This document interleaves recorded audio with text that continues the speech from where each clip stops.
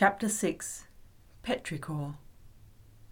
Stephen seemed to sense my internal panic rising and offered to let me finish my tea in private.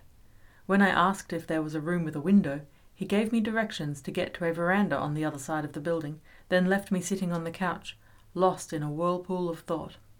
I wanted to know more about my mother and why Dad had lied, and the Progressors program sounded pretty cool. More than cool. Quite possibly magic. But I couldn't leave Dad, Alex, Cecilia and Zena believing I was dead, and definitely not without saying goodbye. I stared into my mug, wondering if it would help if I could read tea leaves. Dad would make tea in his favourite glass teapot when I was struggling with decisions. Everything is clearer, he'd say, with a good peppermint tea. All I saw in the mug now was the cold, fluorescent light from the ceiling, reflected back at me. I drained the tea and took the mug to the sink. With a watchful eye on the door, I changed out of my ruined clothes and into the ones Donovan had given me, folding the overlong leg hems up and pushing the sleeves to my elbows. Then, because I felt like these people definitely owed me, I rummaged through the cupboards, unsure what I was looking for until I found it, a jar of Nutella. Not quite roasted almonds, but it would do. I rinsed a teaspoon that was in the sink and followed Stephen's directions down the corridor, around a corner, and through a door at the very end. I came out on a small patio with more flat-pack dining furniture. It overlooked bushland, and there was a treeless clearing in front of the patio that was trying to be a patch of grass. The whole compound seemed to be fenced with tall sheets of green colorbond, topped with razor wire. Thankfully, the thick bush stretching before me blocked most of that from view. The thunder had moved on, and fat drops of rain started to fall, hitting the earth with loud splats. Fatigue seeped through my body. I leaned against the table and scooped out a spoonful of the choc hazelnut spread, breathing in the smell of dust and rain. "Petrichor," said a voice behind me. I turned and almost dropped the jar. It was the boy from the school office, leaning against the doorframe. He was still wearing the sunglasses, God only knew why, it was so overcast, and a bemused expression. From the Greek petri, meaning stone, and ichor, meaning blood of the gods, the CSIRO came up with the word to describe the smell of rain. "What are you doing here?" I demanded. It would have been more demanding without the thickness of Nutella on my tongue, but this day had been too damn long. He pretended to look insulted. Why shouldn't I be here? My fingers twitched with an urge to rip the sunglasses off his stupid, mocking face. "Stephen didn't mention you." Stephen probably hadn't mentioned a lot of things, but I knew this guy was fibbing, even if I didn't know why. He laughed. The sound lanced through my headache. "Okay, you got me. I snuck in." I raised my eyebrows. The fence was 10 feet tall. A coy smile brushed his lips. "I have ways." "So you're stalking me," I said. It took all my might not to slump over the table with despair and exhaustion. "Why not? Everything else about today has been creepy." He straightened, his swagger melting like chocolate left in the sun. "You can trust me." I took another spoonful of Nutella as I studied him, this strange boy standing before me, fidgeting with his hands like he didn't know where to put them, pockets, clasped in front, folded behind, dangling. For all my fumbling over the simplest decisions, I'd always had a good sense for people, and strange as he seemed genuine. "All right, I'll trust you. But answer a question for me," I said. He spread his hands, inviting me to continue.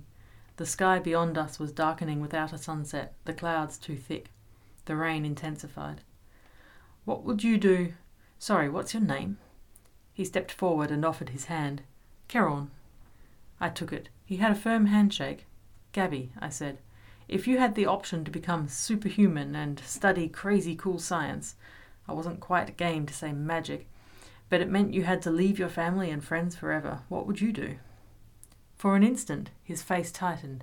Then he shrugged one shoulder and grinned. "Easy. I'd choose the magic." My heart fluttered at the word, but he said it so casually he might have been joking. Then I thought magic could be a metaphor for either incredible science or the love of family and friendship, and I slouched over the table, Nutella in one hand, my head resting in the other. What should I do? Well, you have no idea what to do with your future, and here you are, being given a career and life package complete with human enhancement. Keron made it sound so simple. It's not a complete life package, I protested. Life should involve friends, family, people you love, not playing dead for the next however many centuries I'll live. Oh God, I moaned, my despair deepening. Centuries? I don't even know what to do with the next 60 years. I dug the spoon in for an epic amount of Nutella. Caron gave me an odd look. I think you've just made your case. Go back to your friends. Then his face softened, and he tilted his head, like he was trying to see me from another angle. But there's something else. It wasn't a question, but it was nice to talk to someone who wasn't trying to steer me in any direction. I looked down at the jar in my hand, swirling the spoon in the sticky paste. Dad lied to me about my mum. I don't want to forget that, or that all this is possible, but if I choose the anti-serum, that's what will happen. It's like I've always felt there was more to the world than I knew, and here it is. I looked up. I can't make this decision in an hour. Caron moved closer, standing opposite me. The wind gusted rain across the table between us. What if I said you didn't have to forget? What if I could buy you more time on this whole life-changing decision? My voice was unsteady. That'd be great, but how? He reached over, snatched the teaspoon out of my hand and stuck it in his mouth. That stuff is good, he said thickly. He swallowed with considerable effort. Stopping the memory mod should be easy. The anti-serum, he frowned. I don't know. I might be able to fix it so it delays the process. Then what? You make your choice. If you don't want the transformation, come back in a week and get another dose. I nodded. And if you can't? He rubbed the back of his neck. I'll swap it for saline or something. You go through the transformation now, but you'll be back at home, memory intact. A smile tugged at his lips. Best of both worlds, right? It's up to you. Either outcome was better than what I had. I nodded. Yes, please. Give me half an hour, then tell them you want the anti-serum. He sauntered back to the door, twirling the teaspoon in his fingers. Wait, I called. Won't you let me know how you go? His fingers brushed the chain at his throat. I'll come back as soon as it's done. And after? I still had too many questions, and Caron might be the one to answer them, but shyness doused me like I'd stepped into the downpour. I swallowed. Will I see you again? He opened the door and flashed me a wicked grin. Oh, I think so. Good night, Gabrielle Adele Whitehall. He left me standing, speechless and spoonless, on the patio. I put the lid on the jar. Caron didn't return. By the time my hour was up, the rain had stopped, and I knew I couldn't put it off any longer. I'd have to take my chances that he'd managed what he needed to. I found Stephen and Donovan back in the kitchen, bent over some notes at the table. They stopped talking when I tapped on the door. I took a deep breath. I'd like the anti-serum, please. For a moment it felt good to make a decision and declare it. Done. No taking it back. But then I remembered that it wasn't really a decision. Caron was delaying the inevitable, and I would still have to figure this out. I set my jaw. The main thing was I wasn't going to have my memory modified, and I wasn't going to be abandoning my family and friends. The rest, including the lies Dad had told me about my mother, I could figure out later. Stephen looked at Donovan, who shrugged, then turned his serious eyes to me. Are you sure? Definitely not. I nodded. Donovan leaned back in her chair and flicked her boots up onto the table. It is fun, you know. I can't. I have things at home. I shifted on my feet. Standing still for too long hurt. Moving hurt. I longed to fall into bed. She arched her eyebrows. Like what? Family? Friends? School? A puppy? And I meant it. I wasn't ready to give up my life. Not like this. A puppy, Donovan scoffed. You'd give this up for a dog. We could make arrangements for your schooling, Stephen offered. A faint crease pulled at his brow. Do you even have a puppy? She doesn't. There's no trace of fur or dog smell on her, Donovan said. I glared at her. She shrugged. I have better senses than most inventors. Well, I'd like to get one, I declared, and I'd like to go home, please. Stephen's frown faded, leaving a soft sadness on his features, but he stopped arguing. The rest of the evening passed in a blur of tests. Catherine, the medical medium Stephen had mentioned, turned out to be a medical doctor as well, with a whole wing of the building dedicated to her research. She shone lights in my eyes, knocked every reflex in my body with a hammer, pricked me with needles, monitored my heart rate, and finally administered the anti-serum, which then required an hour of observation. I spent most of the hour trying not to be bothered by her perfect features. It was as if someone had gone over her with a photo editor and fixed everything that was slightly off. Teeth polished white, golden skin flawless, dark hair ends unsplit and shining against her white lab coat. "Okay," she said, voice cool and clinical as she unhooked me from whatever machine I was wired up to. "Now for the memory modification."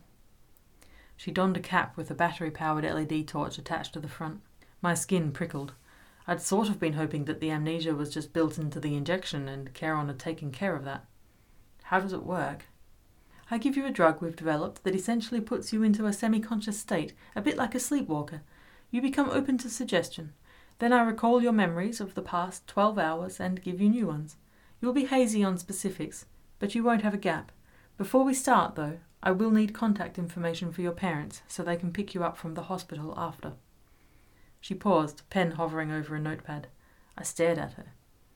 "Don't you just know all this stuff? Haven't you known about me all my life?" I asked, more aggressively than I'd intended. Unfazed, Catherine shook her head. "All we had was Liam telling us roughly when and where your event would be, and he can usually give us a name, but we didn't even know what you looked like until today." "Oh." I gave the doctor Dad's mobile number, but I didn't volunteer our address. He'd made me swear never to give it out. Ever. I realized, with a pulse of regret, that I hadn't asked Stephen if he'd left the note. If Darkhaven didn't have my address, who did? Catherine led me into a different room, a tiny cubicle of blank space. Somehow they'd plastered the walls, so it was hard to see where the wall ended and the ceiling or floor began. The whole room was a uniform white, including the 2 chairs and a small table holding a tablet. Catherine indicated for me to sit in the centre, leaned in close and pricked my neck with the needle. She set a tiny blue syringe on the table, picked up the tablet and dimmed the lights. Another press on the tablet and her head torch turned on. It was too bright for this dark room, hard to look at. She sat down so the light was eye level. "Look at the light, Gabby," she said, voice sinking to a monotone. "It's bright," I complained. She didn't answer, just sat silently while I stared at the floor. Then I remembered that the drug was supposed to make me semi-conscious and compliant, and I looked up, trying not to squint. Charon must have come through because I felt like a string pulled tight. I focused on relaxing my face. My eyelid twitched and I willed it to stop. "Good. I'm going to remind you what happened to you today, Gabby. Everything is okay. I want you to think about the ocean." "Darkhaven," Catherine continued, before I had time to think about the ocean. Instead, I thought about Charon. Catherine lifted her fingers to a point just in front of my eyes. I let my gaze lift to follow the gesture as she went on. "Darkhaven is a place you have never heard of." Pause. I tried not to blink. "The Netica Project," Catherine said, moving her fingers again. "You've never heard of the Netica Project. Regeneration. If you are mortally wounded in an accident, you will die. Donovan. You did not meet anyone called Donovan today. Stephen. You did not meet anyone called Stephen today." And so it went. I sat as still as I could, blinking as little as possible and trying not to do anything untrance-like, such as swallow nervously. I ignored how scratchy my eyes were getting and paid attention to what the doctor said, in case someone spoke to me on the way out and I had to recite what they expected. My story was that lightning had struck a tree nearby in the park and I'd fallen and knocked myself out. A pedestrian found me and called an ambulance. I was treated for a mild concussion at the hospital and discharged after a few hours of observation. Catherine finally turned off the headlamp, and I allowed myself to relax slightly. She showed me back to my bed, where there was a new pile of clothing that looked remarkably similar to the ones I'd had shredded by the lightning. My event. A wave of vertigo swirled my head as I changed clumsily out of the oversized clothes. I stumbled against the bed, catching myself with tingling fingers. The doctor looked around. "Don't worry, it's normal to experience a lack of coordination, a side effect of the amnesia drug." Stephen stuck his head in the door as I finally pulled the hoodie on. "Everything go okay?" he asked, voice low. I guessed I wasn't supposed to be computing much, and kept my face neutral. "She seems a bit wired, not as relaxed as I would expect," Catherine replied. "I guess everyone reacts differently. I'll test her when I drop her off." It was full dark by the time Stephen helped me into his car to take me home. The storm had passed and I stared out the window at the stars glimmering faintly way above the city lights. We drove past the West Beach exit I nearly protested, but remembered just in time that I was supposed to play along. Stephen parked at the hospital and ushered me into a large, bustling waiting room. No one looked at us twice. He sat me down on one of the hard plastic waiting room chairs and knelt in front of me. "How do you feel, Gabby?" "Nervous. Weird. My feet were tingling." "Fine. A bit of a headache," I mumbled, remembering to lie. He nodded. "Do you remember what happened?" I swallowed. I was out walking, and there was lightning. I think I fell and hit my head." He searched my face. "Relax. Relax." I blinked, tried to drop my shoulders. "You're okay. The doctor said it was just a mild concussion, and to take some ibuprofen if you need it," he said, moving to sit next to me. "Your dad is coming to get you." He reached out then, taking my chin and turning my face to his. My neck felt stiff. His grey eyes were deep and sad, and I didn't know why, but my heart softened around the edges. "Goodbye, Gabby," he whispered. I blinked again, and he was gone. Dad found me 10 minutes later. He crossed the waiting room with long strides and crushed me in a bear hug. "Gabby, are you okay? Why are you out here?" "Ouch," I said. He let me go. "Sorry, what happened?" "Nothing, it's just a headache. I lost my phone, though." He scrutinized me. I sighed. We weren't going anywhere yet. I went walking in the storm and I slipped and fell. I hit my head and passed out. A passerby found me and called an ambulance. "Where's your doctor? I'd like a word," Dad said, rubbing my arm. "Let's just go home, please," I asked. She was very busy and she said I was fine. They kicked me out here as soon as they could. "Probably need the beds," I added, impressing myself with my improvisation. He frowned. "Wait here." I hovered as he approached the counter and spoke to the tired-looking clerk. He watched over her shoulder as she searched on her computer, then spoke some more. But Stephen must have fixed something, because Dad came back, put an arm around my shoulders, and took me home. I turned down Dad's offer of hot Milo and went straight to my room, shutting the door. My bedrooms at Dad's and Alex's were pretty similar, although the one at Dad's was bigger and my desk fit in comfortably. Dad and Alex had decided early on that to minimize the stress of living in two places, I could dictate exactly how I wanted my rooms at any time, and they'd make it happen. As a kid, I'd had them both paint one wall and the ceiling dark blue so I could stick glow-in-the-dark stars everywhere and pretend to be gazing into the night sky. The stars had long since lost their glue and fallen off. Some were probably still under my bed at Alex's, where it was pushed up against the wall. After a fairly inelegant movie poster phase in my first year of high school, I'd had an artsy burst and touched up the tack-damaged paint with metallic silver swirls. Not something I would do now, but I still liked it. The grey carpet in Alex's apartment supported my colour scheme better than the beige at Dad's, so Dad had bought a shaggy silver rug to go over the floor. Now I thought it might be nicer to have some contrast between the rooms, but it seemed silly to change the decor when everything was perfectly functional. I pushed aside the pinstriped curtain and opened the window, breathing in the cold night air. And that was it. I was supposed to just go to bed, wake up, get on with my life, and forget all about the possibility of humans having more potential than anyone ever guessed. Well, that was what Stephen thought. If Keron had kept his end of the bargain, the memory modification drugs they had intended to give me had never made it into my bloodstream. I could think about this for longer, and if I wanted it, I could say goodbye properly. I had no idea where Darkhaven actually was, but Keron did, and I knew I hadn't seen the last of him. I flipped my laptop open to find a dozen notifications. Cecilia, Nancy, Nancy again, 3 more from Cecilia. Those were just about missing study and dinner. Then the real panic set in. Dad. He must have talked to Nancy, because then there were another 5 from Cecilia and 2 from Zena. I sent a quick group message to my friends. "Sorry, thanks, I'm fine, see you tomorrow," and flopped onto my bed. How was I supposed to say goodbye properly? Because if I was honest, for the briefest moment before the ultimatum came down, I had been excited. Here was the thing I'd been looking for, that spark my teachers had been trying to fan all these years with Dickens and Introduction to the Human Body and flyers for student film festivals. Researching, or whatever it was these people were doing, the very fringe of human potential, quite possibly magic, was about the only thing I'd ever heard of that sounded real. I'd just never figured I'd have to give up the rest of my life for it. I changed into my Hogwarts pajamas and crawled under the quilt, wincing as the grazes on my knees pulled. Getting struck by lightning and falling onto the concrete footpath felt like years ago. I expected to lie awake for hours, but as soon as I thought about sleep, I drifted off dreamlessly.